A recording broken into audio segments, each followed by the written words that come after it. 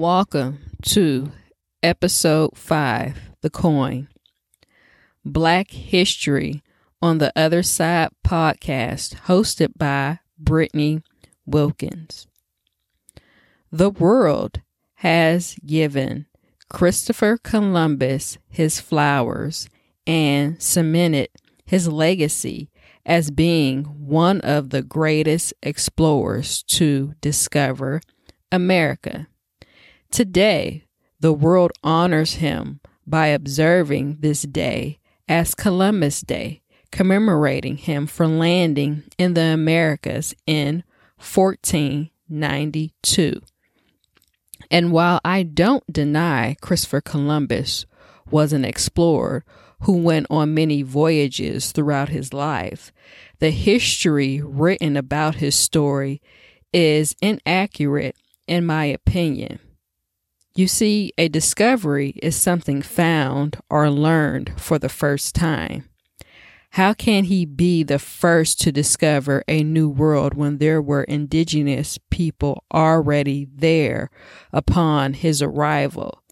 In my mind, logic tells me the people living within the region were the first to discover America.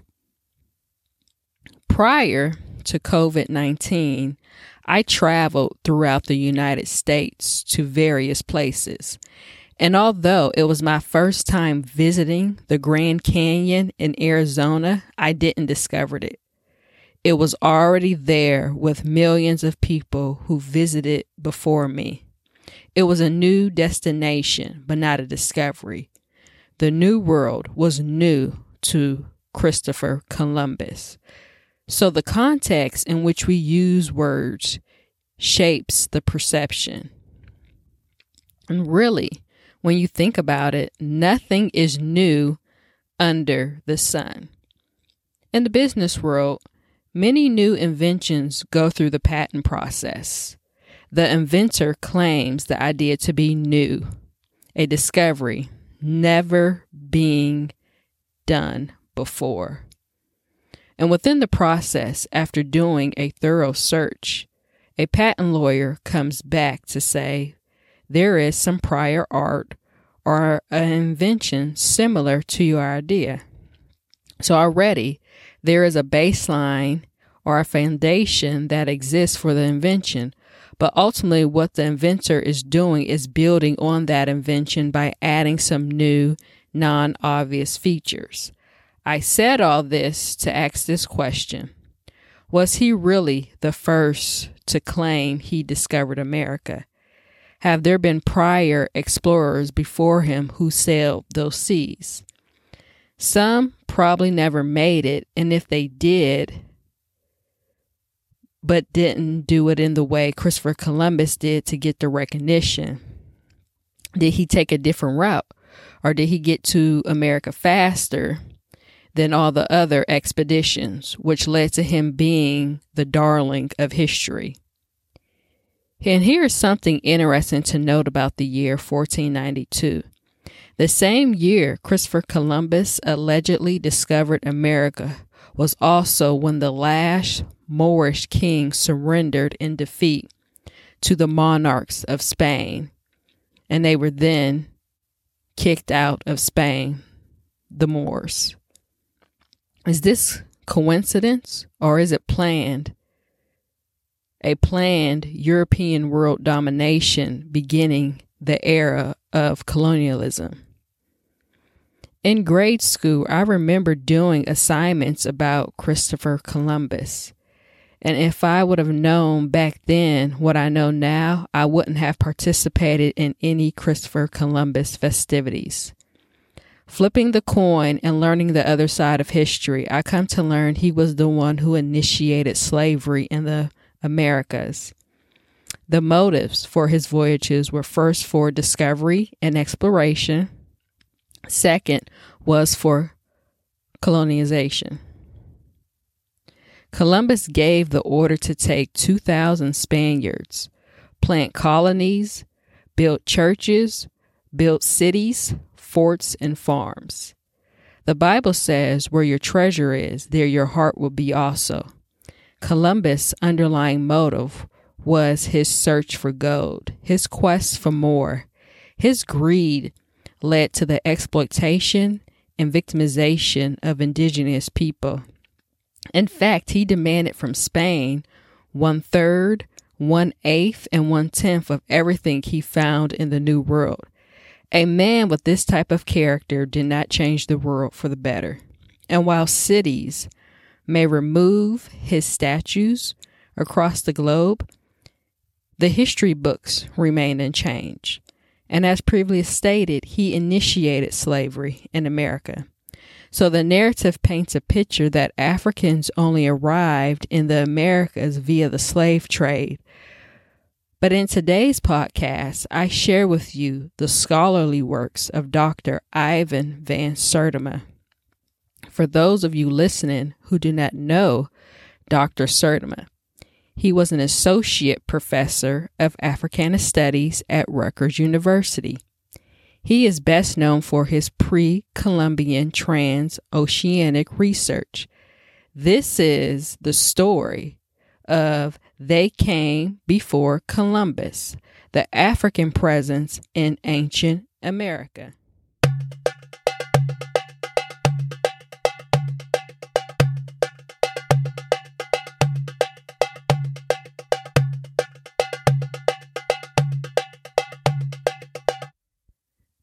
The earliest documented traces of African presence was in Hispaniola, which today is present-day Haiti and the Dominican Republic. The Indians provided proof to Christopher Columbus that they were trading with Black people. The Indians of this Hispaniola said that there had come a Black people who had the tops of their spears made of metal, which they call guanine. Columbus had sent samples of the tops and had them assayed. Assayed is an analysis designed to measure and test the composition in ore, alloys, and precious metals. The results of this analysis found that of the 32 parts, 18 were gold, 6 of silver, and 8 of copper. These metal tops were produced from guanine. The origin of the word guanine may be tracked down in the Mandi languages of West Africa. This was not Columbus's first time in hearing about Black people trading with Indians. Portuguese King Don Juan had told Columbus stories about African presence in America. The Indians confirmed it by providing him concrete evidence. In the quest for gold, he now learned the source of where he could gain more. Without being there, it's hard to conclude why the Indians would tell Columbus this information in the first place.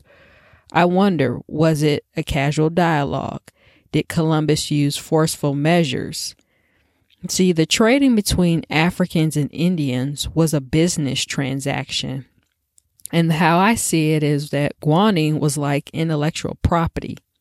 And in today's culture, intellectual property is protected through non-disclosure agreements. But I presume NDAs probably didn't exist to the extent we have them today.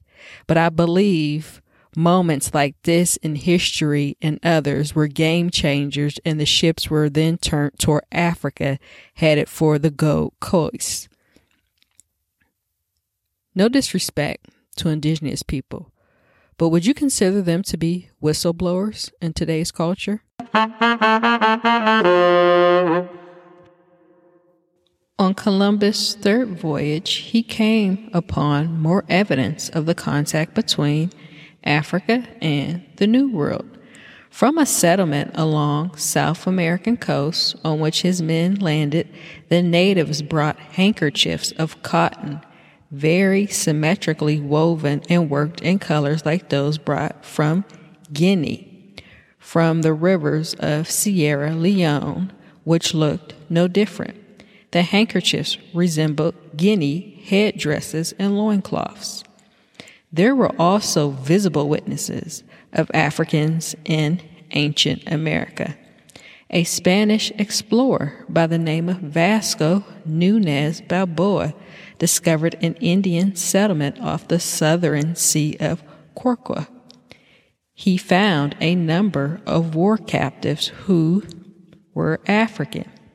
He observed these men to be very tall, of military bearing, who were waging war with natives from some settlement in the neighborhood.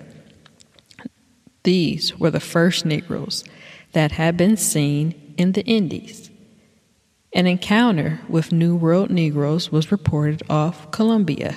A priest of the Dominican named Fray Gregorio Garcia pinpointed an island off Colombia as the place where the Spanish encountered blacks in the New World.